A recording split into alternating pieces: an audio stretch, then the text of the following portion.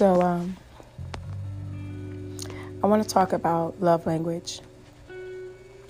I feel that love language is something that is very important in a relationship. On top of sometimes love language